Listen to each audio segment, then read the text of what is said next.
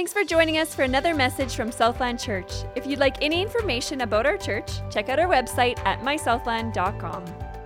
So it's really cool to see as we were praying here, and I love it we come together as families sometimes and seeing the kids in here too, and I love praying together, but seeing all those numbers up there, I know it's kind of overwhelming, right? 2,500 kids that we help feed every year in Africa. I know it just seems like numbers sometimes, but can I encourage you, whenever we see numbers like that, can we remember that every number represents a life that it's touched and impacted by you for the kingdom of God? So every time we see these numbers come up, just think of it, man, those are lives impacted, not just a bunch of numbers that's up there. But anyway, today we're going to do Jonah Part 8. So, no, we're not. I had so many people ask about that. We're not doing Jonah, maybe next year. But thank you, Tim Ryan. Today we're doing something different. It's called Something Lost, Something Gained. And typically when I get ready for a message, God will give me something, and I have no idea what to call it, till one of the tech guys will come up to me and say, we need a title. I'm like, I don't know. So they'll read my notes and pick a title for me typically and put it up there. But this time, I picked the title. So, because I was driving home one day, and I was just feeling discouraged, And then God was speaking to me, and he said, you know, something lost, something gained. I'm like, wow, that's not cryptic at all. And where do I go off from that? So I'm going to give you guys a practical step before we even get into the message. So a couple of weeks ago, we have something here called a homeschool group, and twice a month they meet, and we had a Christmas party. And at this Christmas party, it was my wife's idea to have a scavenger hunt. So what we did is we took these puzzle pieces, and we hid all of them across the church. So it was about 100 of them, okay? So kids would come and find them and so forth. Oh, and by the way, did you guys know when a puzzle says 100 pieces, there's actually not 100 pieces in there? I had no idea, okay, till we start counting the pieces and realized there wasn't 100 pieces in there. So anyway, some little girls who will go unnamed, for reasons obvious to you very shortly, they ran around into the auditorium and hid these pieces in the auditorium, which is a great idea. Catch is this. They put these in the envelope containers behind your seats. So I had to go around with another dad trying to find them, and we could not find a single one, okay? So they're still there. So title of the message, Something Lost, Something Gained. If you can find a puzzle piece in front of your chair, I will buy you a cinnamon bun next weekend, okay? So if you find one, come to me afterwards, and I will give you a coupon for one, okay? So, and if you have kids here, give it to the kid, okay? But after the service, come see me, and I'll make sure you get one. So, something lost, something gained. Let's get started. We're going to go to Philippians 3, and it is one of my favorite passages in Scripture. Also one of the most convicting passages in Scripture, I find. But listen to what it says. But whatever things were gained to me, those things I've counted as loss for the sake of Christ. More than that, I count all things to be a loss in the view of surpassing value of knowing Christ Jesus my Lord, by whom I've suffered the loss of all things, and count them but rubbish, so that I may gain Christ. What a powerful passage. Especially that one part in the middle there. I count all things to be loss in the view of surpassing value of knowing Christ. I mean, even if we stop there and think about that for a while, like we can just pause there, meditate on it, and go home, and I think it's a good morning. If we can set aside the things that we struggle with day to day, like this is our battle, right? Like Galatians 5 talks about, it's spirit versus flesh. It is me and my stuff versus Jesus. Can you imagine if our church, we as Christians, would lay down our things I love how the scripture says it here, for the surpassing value of knowing Christ. Can that be our motivator to move on, saying, Lord, I will lay whatever it is aside, I will lose that so I can gain you more. So, like I said, it's our stuff versus Jesus stuff, but that's the thing about this world, right? Our world is so loud. There's so many distractions, there's so many things going on, and don't we wish sometimes God would speak a little bit louder? I don't know about you guys, but many times I've prayed, Lord, I can't hear you. Lord, can you speak a bit louder? Can you give me a more obvious sign? But it seems like God likes speaking in a quiet voice. It seems like God loves whispering to us. And this is something I've asked many times, Lord, why is this? Why can't you just respond in a big way? Well, thankfully, we see this in Scripture too, that it actually happened to somebody named Elijah. And if we go to 1 Kings 18, we see Elijah come there, and It's the story of him calling down fire from heaven when he was praying there, and there was 450 Baal priests. So you guys all know the story pretty good about it. I'm not going to do too many details, but Elijah shows up, the Baal priests are there, the Baal priests pray, nothing's happening. Elijah comes and says, let's pour out water, and let's see if we can get this thing soaked. Then prays, and fire comes down. I mean, talk about a top of a mountain experience, God speaking clearly. It was such a big event that even the unbelievers said, wow, Elijah's God must really be God, right? And then what happens right after that? After Elijah faces 450 priests, after he raised a boy from the dead, after all these big things happen to him, a queen by the name of Jezebel comes and says, I'm going to kill you. And what does Elijah do? He runs away. Like you just called down fire from heaven, and you faced 450 priests. No big deal. But really, somebody says we're going to kill you, and you're going to run away? So then after that, he did. He ran away, and he went to Mount Herod.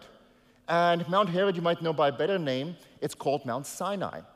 And that's where Elijah was hiding. It was so bad that an angel had come and ministered to him. And as he was there, and by the way, this Mount Sinai is the same mountain where Moses was and God gave him the 10 Commandments. So we're going to pick this up in 1 Kings 19. There he came to a cave where he spent the night. But the Lord said to him, what are you doing here, Elijah? Elijah replied, I have zealously served you, Lord God Almighty, but the people of Israel has broken their covenant with you, torn down their altars, and killed every one of your prophets. I am the only one left, and now they're trying to kill me too. Go out and stand before me on the mountain, the Lord told him.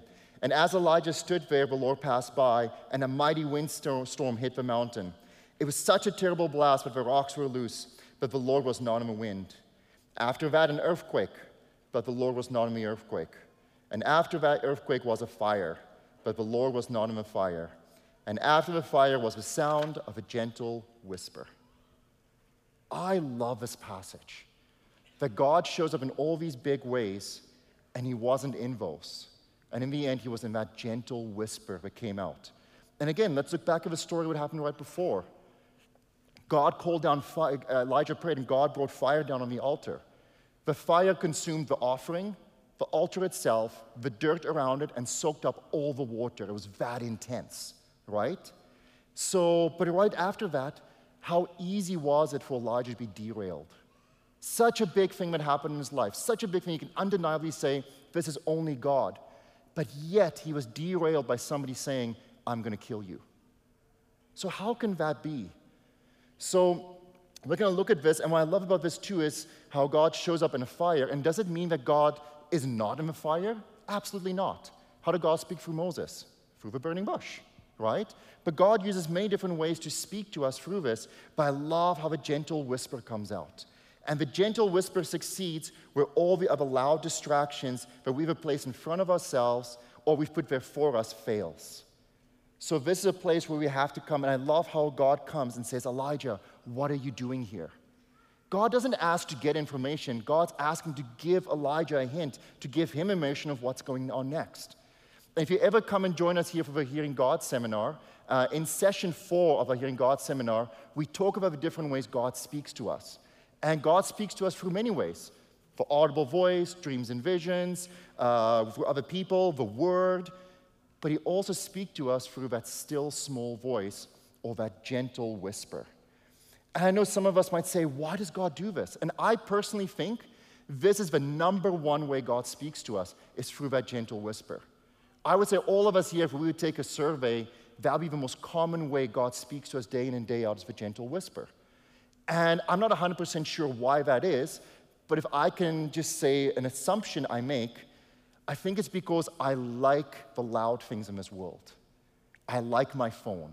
I like all these things that's so loud, so I just want God to raise his volume because I am not willing to lay aside the loud things in my life. I'm not willing to lay those things aside to listen to that gentle whisper. So, and the thing is with this, it's to keep us humble. Is to keep us humble to say, Lord, I'm willing to listen to that gentle whisper. Job 26:14 says this, and these are but the outer fringe of his works. How faint the whisper we hear of him, then who can understand the thunder of his power? So this comes down to when we trust God to do something. That gentle whisper comes. Yeah, it's not a pillar of fire that comes down, but it takes humility to listen to that gentle whisper and say, Lord, what do you want to do? Even if you hear that gentle whisper and you're second-guessing yourself. Lord, am I actually hearing correctly? But to have a faith to push on with that. So this morning, I actually want to tell you guys a testimony, and it's a story about the gentle whisper.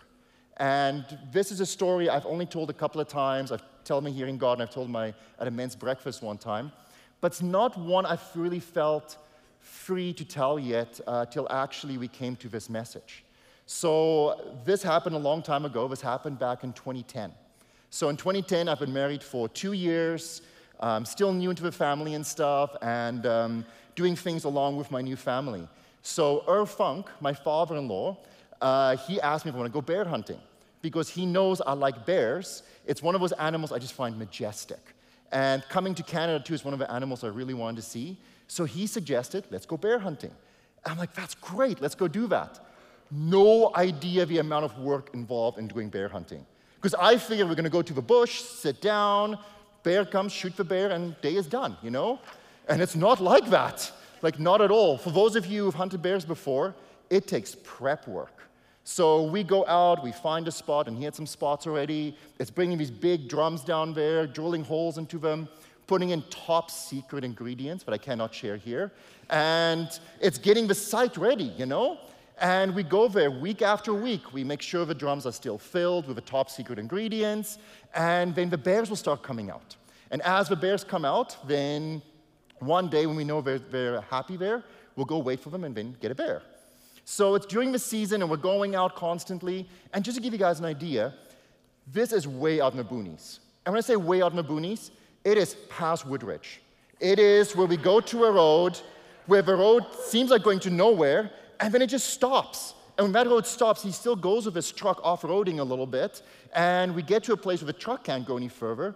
We unload the quads, and then by quad, we go a couple of miles in the bush yet. Like, it is middle of nowhere. So we get there, and this is a time now, we've done all the baiting, we've checked. Next week, we're going to go hunting. So this is our last checkup. This is our last check to see, are there still bears? Is this going to be a good time? So we're going on the quads, and Dad's in front, and he's going, and I'm right behind him trying to keep up, you know, and it's the trails and stuff. And there's one section of the trail that's completely open where it's a chance for me to catch up with him and just go next to him, and we quad next to each other sometimes. And it's at this stage where I remember I see him in front of me, and it was kind of dusty and stuff. And this was May, okay? This is May 2010. So just so you know, I was wearing T-shirt, shorts, and runners. So quadding, and that's not very smart probably, right? But that's what I wore, and we were quadding and stuff. And my father-in-law's in front of me, and I start accelerating to catch up to him. And then I remember nothing. So I can't actually continue to tell you the testimony because it'll be secondhand. And I actually want to invite my father-in-law up here to tell you the story of what happened after I accelerated. Because as I accelerated, like I said, to this day, I don't remember what happened. So Dad agreed to come up here to tell us the rest of the story. So thank you so much, Dad. Am I on? I'm on. Okay, perfect. Before I get into the rest of the story, something Pastor Ray has taught us for many years, that we ask, we listen, and we obey. That is what we do with the Lord in our relationship with Him. And I'm going to take you back to a prayer summit back at the end of 2009, I guess, and it was prayer and fasting month, January 2010. And it was then that still small voice, as I was praying about that and putting a list together of what I was supposed to pray and fast for, I remember a 14-day period within that month. Item number 12 was, pray for Martin's health and safety. And I remember thinking, what's wrong with Martin's health? And he's not in danger. But I remember I went back and checked my journal, and sure enough, it is there. And I remember praying and fasting for Martin's health and his safety. Fast forward to May, the quad trip. From my perspective, I remember looking back down the trail, and I was looking back and I was going, oh, he's way behind. And I was just idling. I was going really slow, and I knew we were coming close to our turnoff to the left. But we had just hit an area, a stretch that was really smooth. It wasn't rough. It was smooth, and you could really go fast. And I remember as I was just going to turn to the left to go into that trail, and I could hear this quad coming full revs, full speed, at a scary speed, and I don't know what he was thinking, but I'm pretty sure he just wanted to go blow past me and laugh at me. I don't know what he was doing. That's what son-in-laws do. But as I did that turn, I can still hear that screaming quad. And boom. He hit me.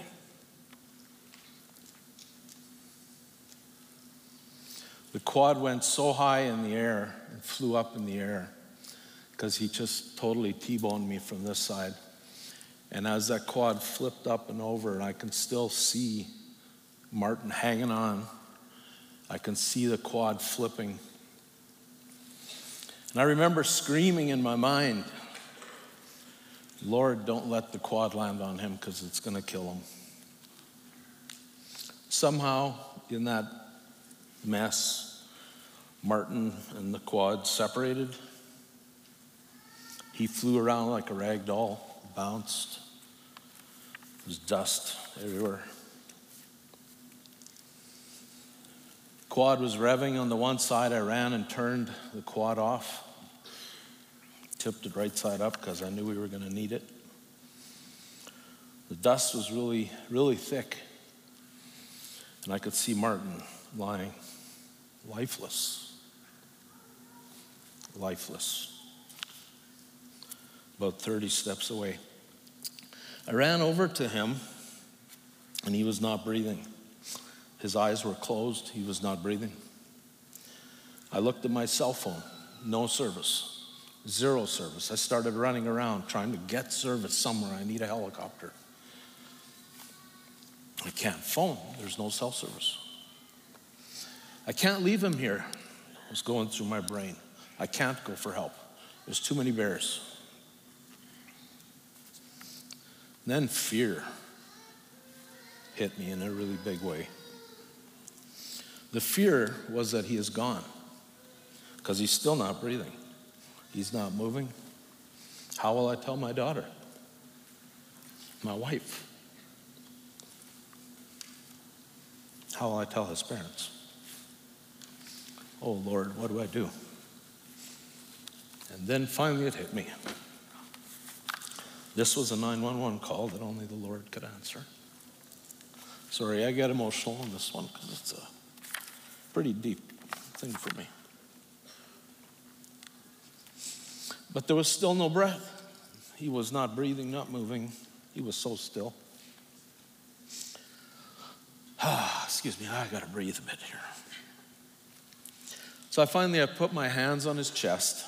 I got on my knees, I put my hands on his chest, and I cried out to the Lord for mercy. I cried out for a miracle.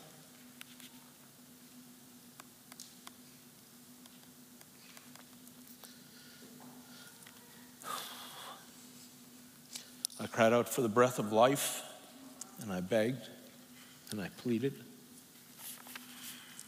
and I wept. I don't think I've ever done that like that before. And then he took a breath. It wasn't a very good breath, but it was a breath. And I kept praying, and his chest started to lift and sink, and lift and sink. He was alive.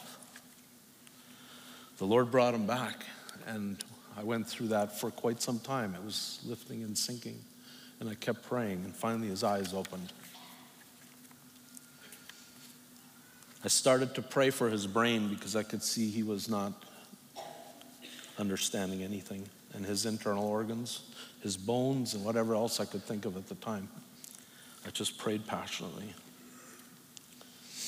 After quite a long time, he tried to get up, and I held him down. His breathing was still not good. And he started to talk like a little child, like a 3-year-old child. This wasn't good. After what seemed like an eternity, he seemed to stabilize somewhat. He knew who I was, but he had no idea where we were or why we were there. So after some time, Martin was standing up, and I noticed that his runner was missing. I brought him his runner, and I noticed that his toe was broken off, his one little toe. And I mean, it was hanging there. It was kind of a mess. But he didn't seem to notice at all. In fact, I brought him his sneaker, and he just put it on the ground, and I'm like, "Don't do that." And he goes,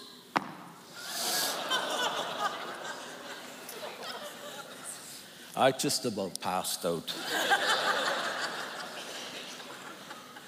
Yeah, but he did it like there was nothing wrong, with a smile on his face, and he was definitely still in shock.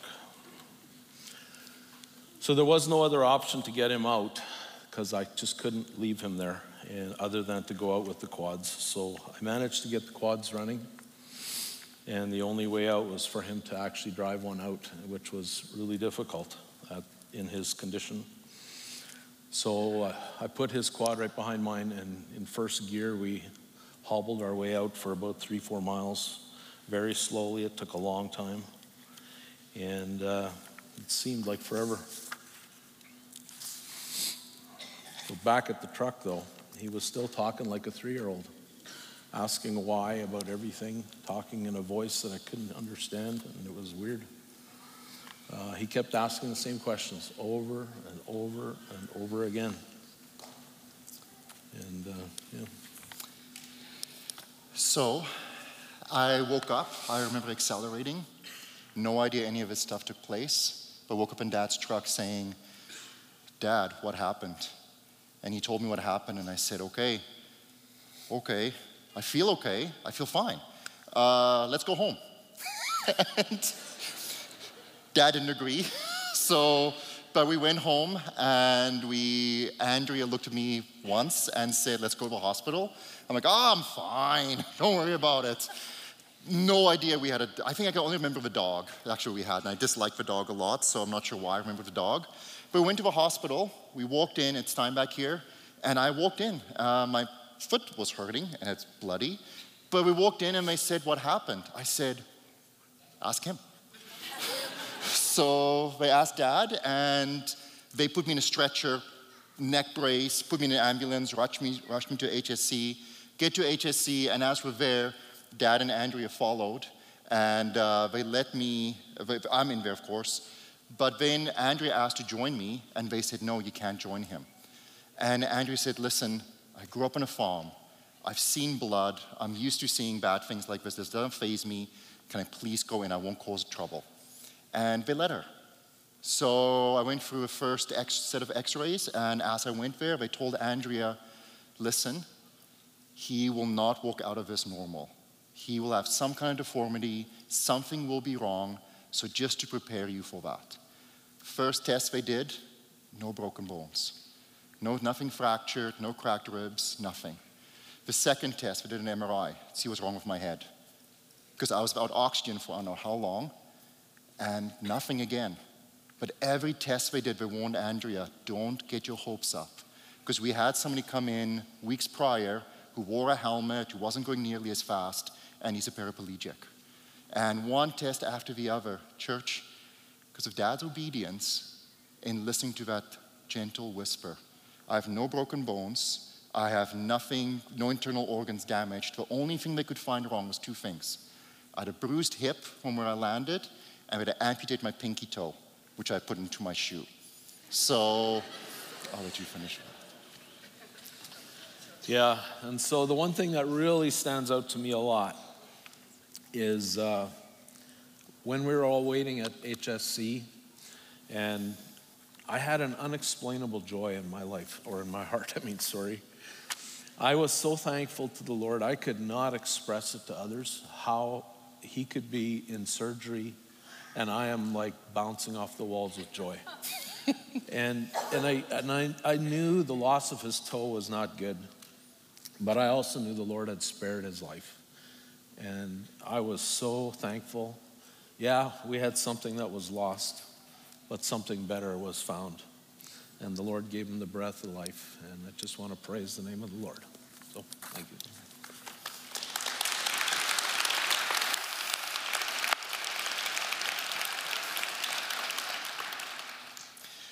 So why did we tell you the story? Well, one, I want to get my father-in-law up here. So, by the way, Dad, did you do CPR, like mouth to mouth, when I was there? You know, just... No, I didn't. Good, okay, just check. I love you, Dad. So, with all that said, we love telling stories, right? And I think the reason why I tell the story is a couple of reasons. One, bring glory to God's name for what he did. We can't keep these stories quiet. And I think it's great that we tell stories to one another all the time. But I think the second thing too is for you guys to realize here again, something lost, something gained. Yeah, I lost a pinky toe, but you know what I gained? I gain a daily reminder every time I look at my foot to listen to that gentle whisper. Do not ignore something that comes to mind. I was number 12 on Dad's list. He could have ignored it.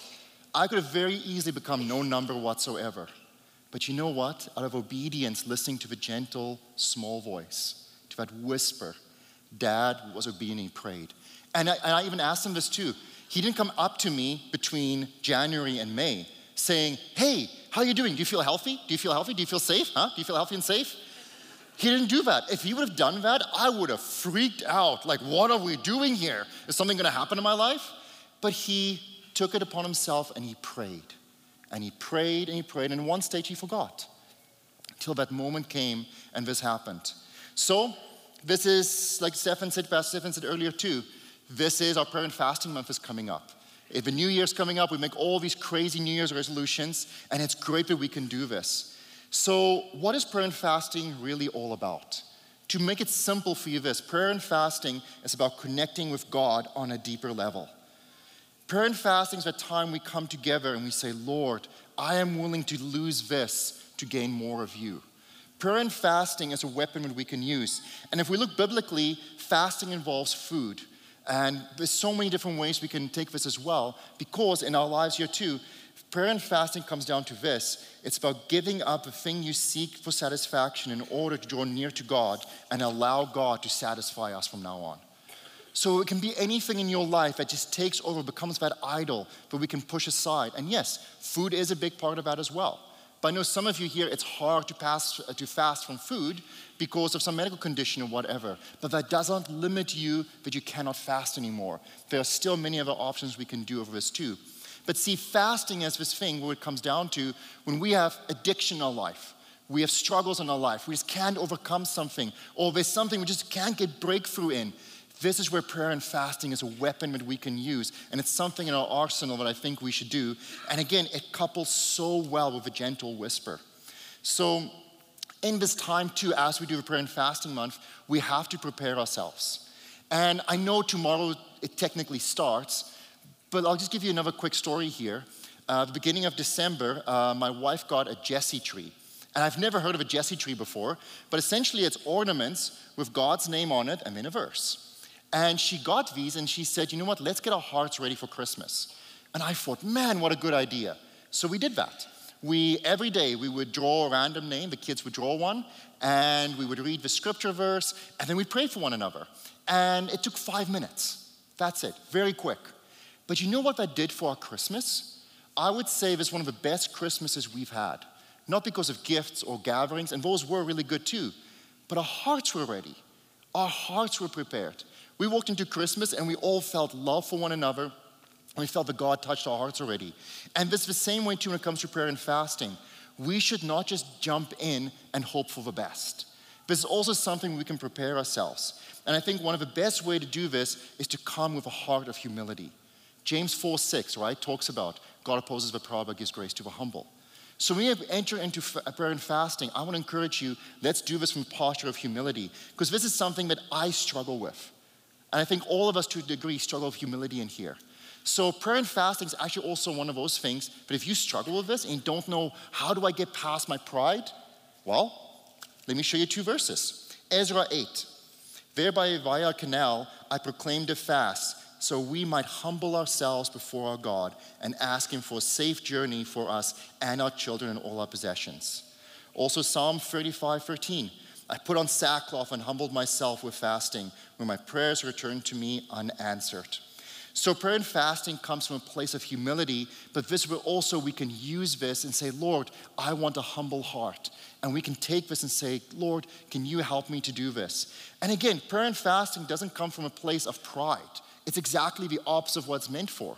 And if we come to prayer and fasting and say, you know what, I'm going to do it to show off to everybody else and I can fast 40 days and 40 nights. That's not the heart of fasting. And Jesus warns us about this in Matthew 6. He says, but when you fast, do not look somber as the hypocrites do, for they disfigure their faces and show others they are fasting. Truly I tell you, they've received their reward in full. But when you fast, put oil on your head and wash your face, so that it do not be obvious to others that you are fasting, but only to your Father who is unseen, and your Father who sees what is done in secret will reward you. Fasting comes down to when we do this posture of humility before the Lord. It's not about what anybody else does around you. It's what God's calling you to do. It's what God calls you to do in secret. And it's also not about this big sacrifice we bring before the Lord. This again is about obedience. And again, 1 Samuel 15, we see this. But Samuel replied, what is more pleasing to the Lord, your burnt offerings and sacrifices, or your obedience to his voice? Listen, obedience is better than sacrifice, and submission is better than the offering of fattened lambs. Let this be your encouragement to you today. Obey him. It's not about the act of sacrifice and fasting, but the act of obedience. Again, looking at what Dad said too. He just fasted and prayed what God brought into his heart, even though it made no sense. He had no idea why he was supposed to pray for my health and safety. But out of obedience, out of humility, listening to that gentle whisper, that's exactly what he did. And we can see the results today here. But I know some of you might say this, but I'm new at this. I don't know where to start. Many years ago, my friend Vishon Penner, we were all in a cell group together, and we were trying fasting out. And we had no idea how to do this, and we're experimenting and stuff, and they were telling us what to do, and we all went and prayed. And you guys know what God told Vishon to fast from? Pepsi. Not food, nothing else, just Pepsi. And I talked to him recently, and I just said, man, how was that? Like, you know, and it's almost like one of those things, Lord, shouldn't I be fasting for more? Isn't there something else I should fast from? No, just Pepsi. And he was obedient. He didn't look at all of us in the cell group and say, oh, I'm going to take a little bit of that and take a little bit of this. No, he was obedient to God, fasted from Pepsi, and God answered his prayers. So it comes down to that step of obedience and listening to that gentle whisper that we hear from him. So I want to ask you a couple of what-if questions. I know these are all just, they're just what-ifs, but I want you to listen to these. What if you knew that prayer and fasting could change your marriage? And all you had to do was lay down your phone. Lose your phone, gain some more ground in your marriage. Or what if you want to help your kids out? You want to pray for your kids. Your kids are wayward. What if prayer and fasting will impact your kids if you lay down social media? Lose Facebook, gain your kids. What if God asks you to lay down a couple of meals in your day and pray for your son-in-law? Thanks, Dad. And gain a son-in-law again. What if there's somebody's eternity is at stake and God's asking you to lay down Netflix and pray for that person? Lose some Netflix, lose some temporary time on earth on the dot, but gain the line of eternity with that friend in heaven. What if? What if your life, you're feeling, God, I just don't feel you anymore. I pray and it's like my prayers are going against the ceiling and hitting me back. What if God's asking you to lay something in his feet so you can gain more of him? So, this is a question I want to ask you. Something lost, something gained. Are we willing, church, to count the things in our lives as rubbish? To see the things that we spend our time in and say, Lord, I am willing to lay these things at your feet so I can gain more of you. Again, Philippians 3. But whatever things were gained to me, those things I've counted as loss for the sake of Christ. More than that, I count all things to be lost in the surpassing value of knowing Christ Jesus my Lord, for whom I've suffered the loss of all things and count them as rubbish, so I may gain Christ. So in closing here, we're going to go into the prayer and fasting month very soon. And there's a challenge I have for you. It's just 2 simple things, nothing big. And you don't even have to have an answer today, but we're going to start this today because we have to start somewhere. But in closing here, number 1, prepare your heart with a posture of humility. Even if it doesn't make sense, you get this and you pray like, Lord, what should I be praying for? And even if you feel like, man, I struggle so much with pride, maybe fasting and prayer is where you start to deal with that pride. And number 2, when you are listening, Lord, I'm ready to lose blank to gain more of Christ. What is that? And I know what God's going to show you. I've already been praying it for myself, and God's going to give me some ideas. But I want to close today and just pray this simple prayer with you. That, Lord, let it be less of me and more of you. So what is something I can lay at your feet? So I'm just going to pray and let God speak to you in this moment, and we'll close with that. Jesus, thank you so much we can come to get to know you more. Thank you for giving us a gift like prayer and fasting. Thank you, Lord, there's a weapon that we can use. And I thank you for the obedience in this church. So many prayers and prayer and fasting has gone up for where our church is today. So many of our lives, and yes, my life impacted here, Lord, for what you've done for prayer and fasting. So Jesus, what is something I can lose? What is something I can lay at your feet? What is something, Lord, that I can put aside to gain more of you? Can you speak to us in a word, photo, picture? Whatever it is, Jesus, that we can just lay before you.